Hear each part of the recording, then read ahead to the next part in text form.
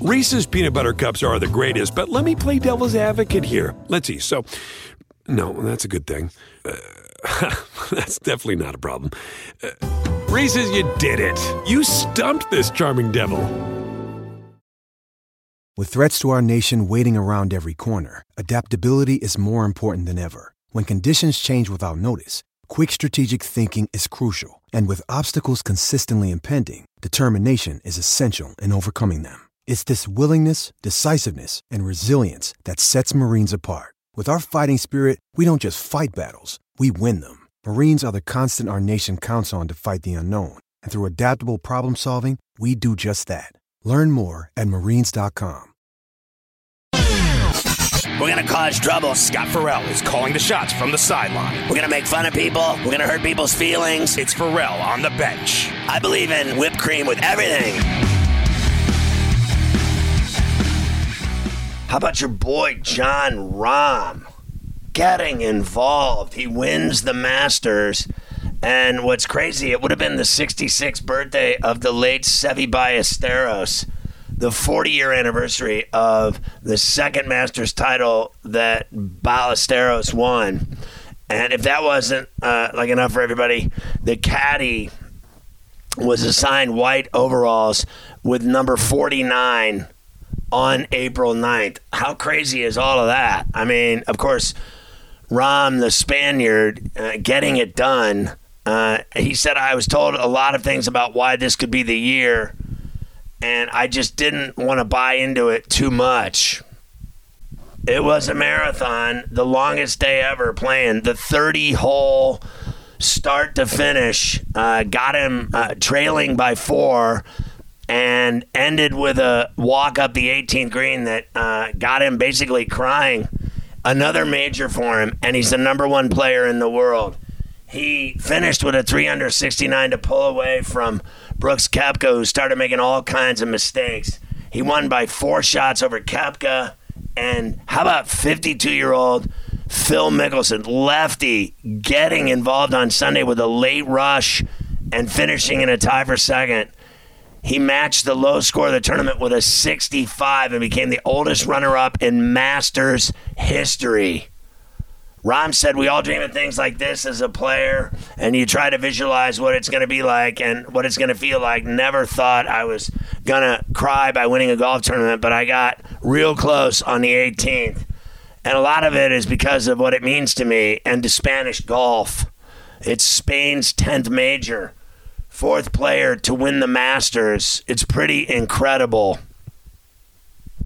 You know, Lefty was the one that said Rahm would be one of the biggest stars in golf before he even turned pro in 2016. Now he has a green jacket. He won a U.S. Open title at Torrey Pines in 21. He's just a badass. Mickelson said, it was obvious to me at a very young age that he was one of the best players in the world, even while he was in college. Mickelson said, you know, his younger brother was Rahm's college coach at Arizona State.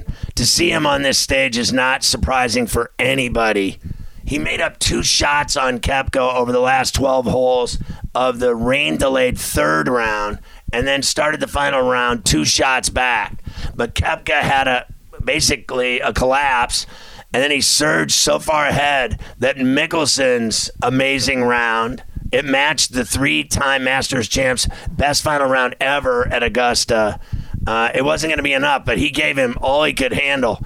The finish was incredible for Rahm. He pulled his drive into the pine trees, and it ricocheted out just short of the fairway. He hit a 4-iron to the green, and then a pitch 3 feet away. It was his only bogey. He parred that hole, but he had 1 bogey on the round. He said it was an unusual par, very much a Seve par, a testament to him. And I know he was pulling for me today. Rahm finished 12 under, 276, and he said it was just a great Sunday. He was, you know, celebrating with his wife and 2 kids. Then he ran into Jose Maria Olazabal. You know, obviously, Olazabal has got it done as well. And Rahm said, he hopes it's the first of many more. We both mentioned something about Seve And if he had given us 10 more seconds, I think we would have both ended up crying. Sergio was a low amateur in 99 when Olazabal won his second green jacket. And then Sergio won it in 2017, the year Rahm made his debut at the Masters. Think about this. He began the tournament with a 4-putt double bogey on the first hole of the Masters. Started the week off with a 4-putt double bogey. How do you do that and then win the Masters? He won for the 4th time this year. Scheffler did that a year ago when he won the Masters, and he reclaimed Rahm, the number 1 world ranking, from Scheffler. And it marked the first time ever that the current world number 1 put the green jacket on the player replacing him. That's crazy, right? The Masters was nuts. Hot at the beginning, cold, with wind and trees tipping over on Friday. Putting was brutal with the rain on Saturday, and then the long marathon finish Sunday as Rahm and Koepka played 30 holes. Koepka's problems began when he chipped 20 feet past the hole from behind the par 3 6th and had a second bogey on the round. More problems would follow. Koepka went 22 straight holes Sunday without a birdie, from the par 5 8th in the morning of the third round until the par 5 13th in the final round. And by then he was 3 shots back, and Rahm just had to seal the deal. The leaderboard had big names left and right, major champions, and a lot of LIV guys. Mickelson, Koepka are on LIV. So's Patrick Reed. They were all in the top 4. That's crazy. Reed closed with a 68 and tied for 4th with Jordan Spieth and Russell Henley. Tiger Woods couldn't finish. He was basically crippled when he withdrew Sunday morning before the third round resumed. He said he had plantar fasciitis badly in his right foot.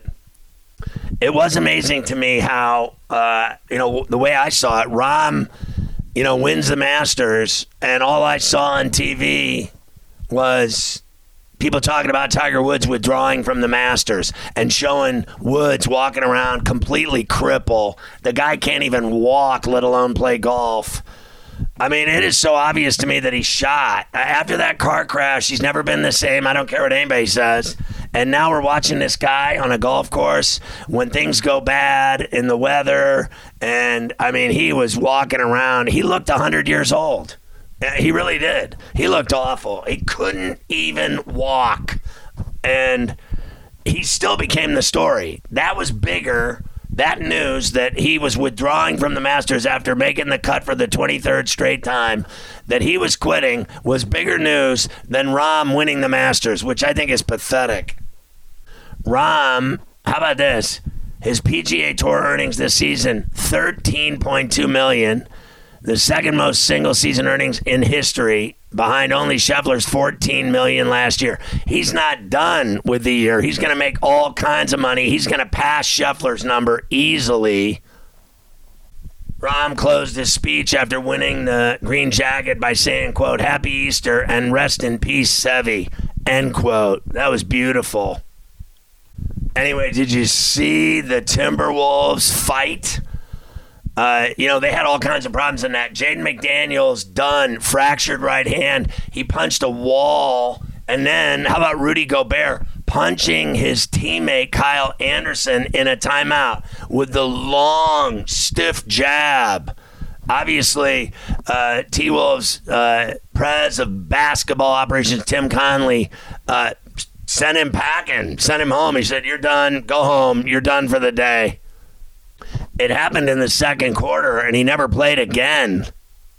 How stupid was McDaniels? Got his second foul, went to the tunnel, punched a wall, broke his hand. He's season over, done, and they need him in the play-in game. So Gobert and Anderson were arguing in a timeout in the second quarter, and there was some back and forth. Anderson telling Gobert to block some shots. Gobert telling Anderson to grab a Ferrall and rebound. And then it was on. apparently, right before he punched him, Anderson said, allegedly, quote, "Shut the Ferrall up, B," end quote. Gobert apologized. He said, "Emotions got the best of me. I should not have reacted the way I did regardless of what was said. I want to apologize to the fans, the organization, and particularly to Kyle, who's someone that I truly love and respect as a teammate." Sure, as you're punching him. Anderson said everything was, quote, "all in a competitive nature," end quote, when asked about it. He said, "Tempers flare. You're in the middle of a game we all want to win, a huge one. It is what it is." You know, Shaq happens. It's not the first time something like that has happened. We're going to move forward. We want to win games. It is what it is. We'll keep it in-house. I mean, it ain't the first time someone has swung on me. I think our tempers just flared. That's all. It is what it is. We'll speak about it and move on. We're grown men. So McDaniel's injury is a huge loss for the Wolves. They go into a play-in game against LeBron James and the Lakers. McDaniel's is one of 6 guys to defend a ton of All-Stars over 1,000 times this season. The guy can definitely play D. They are already out. Naz Reid, he hasn't been playing. He fractured his wrist in late March. So they're going to have to do a lot. The winner of the Wolves playing game of the Lakers will face the Grizzlies in the first round. The loser will play the winner of the second play-in matchup between the Pels and Thunder for the right to play the number 1 seeded Denver Nuggets. I don't know if you saw the other one. It was the Clippers and Suns game in Phoenix, and the Clippers had teammates get in a fight. There was a brawl basically between Mason Plumlee and Bones Highland. They got into a shouting match during a timeout.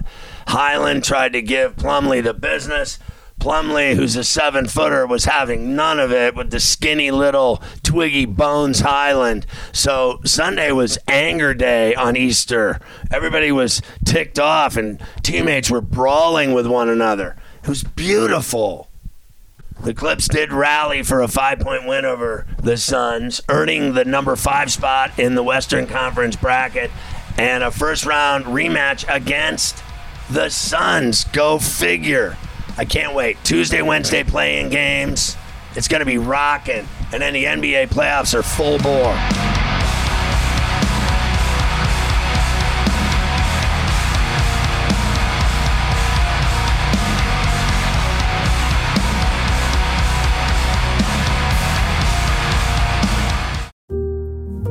My son had a gift with technology. With reliable internet at home through the Internet Essentials program, the world opened up. He's part of this next generation of young people who feel they can thrive. Through Project UP, Comcast is committing $1 billion to help open doors for the next generation with the connectivity and skills they need to build a future of unlimited possibilities. Reese's peanut butter cups are the greatest, but let me play devil's advocate here. Let's see. So, no, that's a good thing. That's definitely not a problem. Reese's, you did it. You stumped this charming devil.